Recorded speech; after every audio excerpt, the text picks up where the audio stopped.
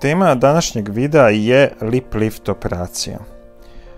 Ukoliko nas pratite na nekom od brojnih socijalnih mreža, na Instagramu, YouTubeu ili bilo koje drugih socijalnih mreža, imamo ih dosta, vrlo verovatno ste vidjeli objavu u kojoj sam ja napomenuo da ćemo veoma uskoro početi da radimo lip lift operaciju.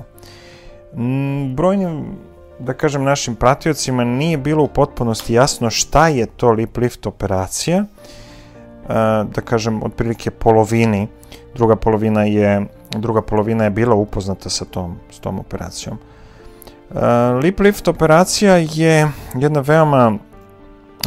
veoma, da kažem, relativno jednostavna intervencija koja u velikoj meri može da promeni izgled našeg celokupnog lica, a najviše usana. Jednostavno, živimo u eri gde je plastična hirurgija doživjela apsolutni bum i dosta stvari se promenilo. Meni je drago što su se stvari promenile na bolje, dosta zahvaljujući doktoru Nedeljkoviću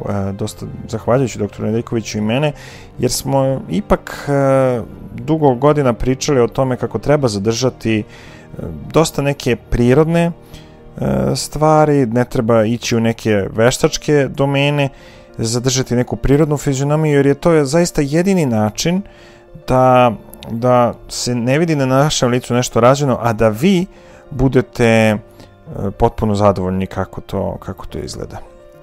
Sad, lip lift je jedna operacija koja se u Srbiji još uvek ne izvodi toliko često.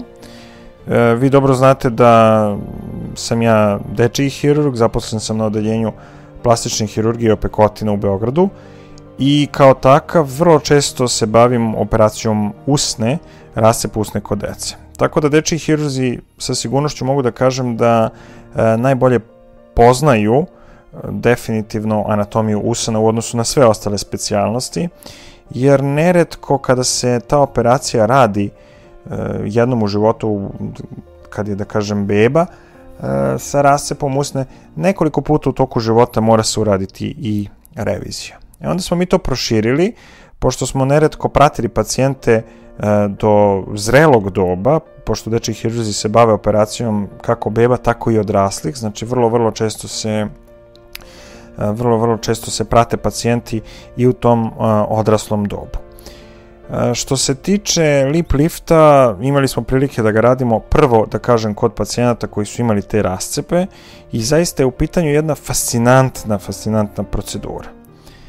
Ono što se najčešće radi, to je takozvani bullhorn lip lift, odnosno podizanje usne, a bullhorn faktički vam je, da kažem, jedan izraz poput rogova od bika.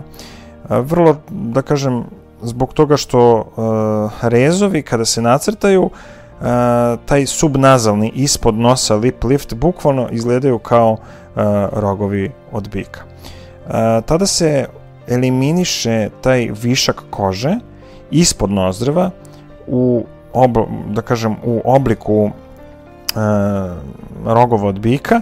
Mali su veoma rezovi i naprave se bukvalno ispod naših nozdrva.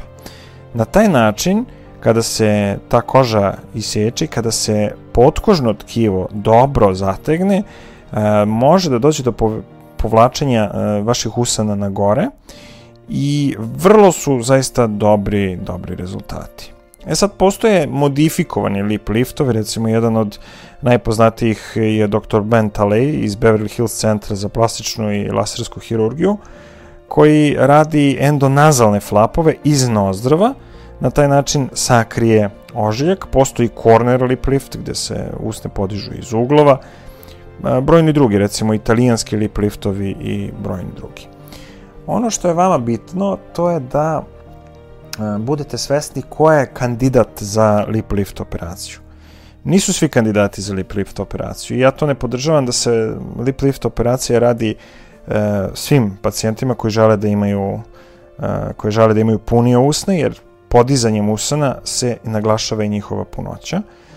Postoje neki hirurzi na Bliskom istoku, u Turskoj, koji rade lip lift sa operacijama nosa, gde svi pacijenti liče jedni na druge. što ja apsolutno ne podržavam. Lip lift operacija može se raditi i kod starijih i najčešće je ranije i rađena kod starijih, zato što kod starijih ljudi dolazi do, da kažem, tog produžavanja filtruma, odnosno tog dela nausnice. Znači, bukvalno, vaše usne u starosti nisu nešto mnogo tanje i mnogo manje voluminozne, nego je taj filtrum, odnosno nausnica, produžen. On je izgubio kolagena, elastična vlakna, bukvalno se spustio na dole i vaše usne su se evertirale, uvukle unutra. Kod takvih pacijenata, znači to su najčešće pacijenti stariji od 50 godina, recimo mogu da budu pušači ili neki koji su se dugo izlagali suncu, lip lift daje fantastične rezultate. Fantastične rezultate koji čak ne mogu da se mere ni hijaluronskim filerima, što naravno ne isključuje njihovu upotrebu u kasnijem toku. I sad naravno ima i mlađih pacijenata kojima lip lift definitivno može veoma da prija. To su pacijenti koji takođe imaju te nausnice nešto izražene i kojima su usne anatomski prirodno uvučene unutra. Da li ste kandidat za lip lift ili niste, to biste najbolje mogli da vidite ukoliko biste blago pritisnuli svojim prstom nausnicu i povukli je na gore otprilike za 2 do 3 mm. Ukoliko vam se sviđa kako to izgleda, to su negde rezultati lip lift operacije. I sad kako se lip lift operacija izvodi? Lip lift operacija se izvodi u 100% slučajeva pod uslovima lokalne anestezije. Znači nije potrebna nikakva opšta anestezija, nije potrebno uspavljivanje, osim ako se lip lift recimo radi kod pacijenata koji planiraju operaciju nosa. Jer rezovi za operaciju nosa su vrlo slični poput ovih koji se koriste kod lip lift operacije i onda se može napraviti ta kombinacija. Međutim, kažem, u 99% slučajeva kada se lip lift radi kao odvojena procedura, veoma ređe se radi zajedno s operacijom nosa, radi se pod uslovima lokalne anestezije. Znači, vi ćete da dođete u ordinaciju, nema potreba da se ulazi u operacijnu salu posebno, da se ta lokalna anestezija, to vam je stomatološka ona anestezija, vama to utrni i vi ne osjećate apsolutno ništa. Osjećate naravno da se tu nešto radi i bukvalno intervencija traje nekih pola sata do 45 minuta, nakon čega se stavljaju ti flasterčići u boji kože i vi idete svoje kući. Kasnije u tom nekom postintervencijskom toku, šta će da se desi? Desit će se neka modrica, sigurno, zato što su usne veoma prokrvljene i može da dođe do pojave modrica. I desit će se pojava otoka, znači nausnice će da oteknu. Na svu sreću ovo traje veoma kratko, traje 2 do 3 dana, taj otok se smanjuje, može da se koristi, da kažem, mogu da se koristi neke hladne obloge kao recimo kod operacije kapaka, kod gornje ili donje blefaroplastike i vi idete svoje kući. Konci nakon lip lifta mogu da se izvade i nakon 3 dana kao kod operacije kapaka, ali ja ovdje volim da ih držim negde oko 5 dana. Inače su to konci koji su netopljivi, znači oni sami otpadaju, tako da i ako neki končić ostane, on će sam da otpadne recimo prilikom umivanja, ukoliko se recimo plašite same intervencije vađenja konaca, iako ima pacijenata koji se i toga plaše. I to je to. Ožiljak je najčešće dobro sakriven u regiji ispod nozdrva, tako da ne morate da razmišljate o tome hoće li on biti nešto preterano vidljiv ili neće. Ožiljak se može pokriti šminkom, kao što rekao smo, i najčešće su zaista veoma slabo vidljivi.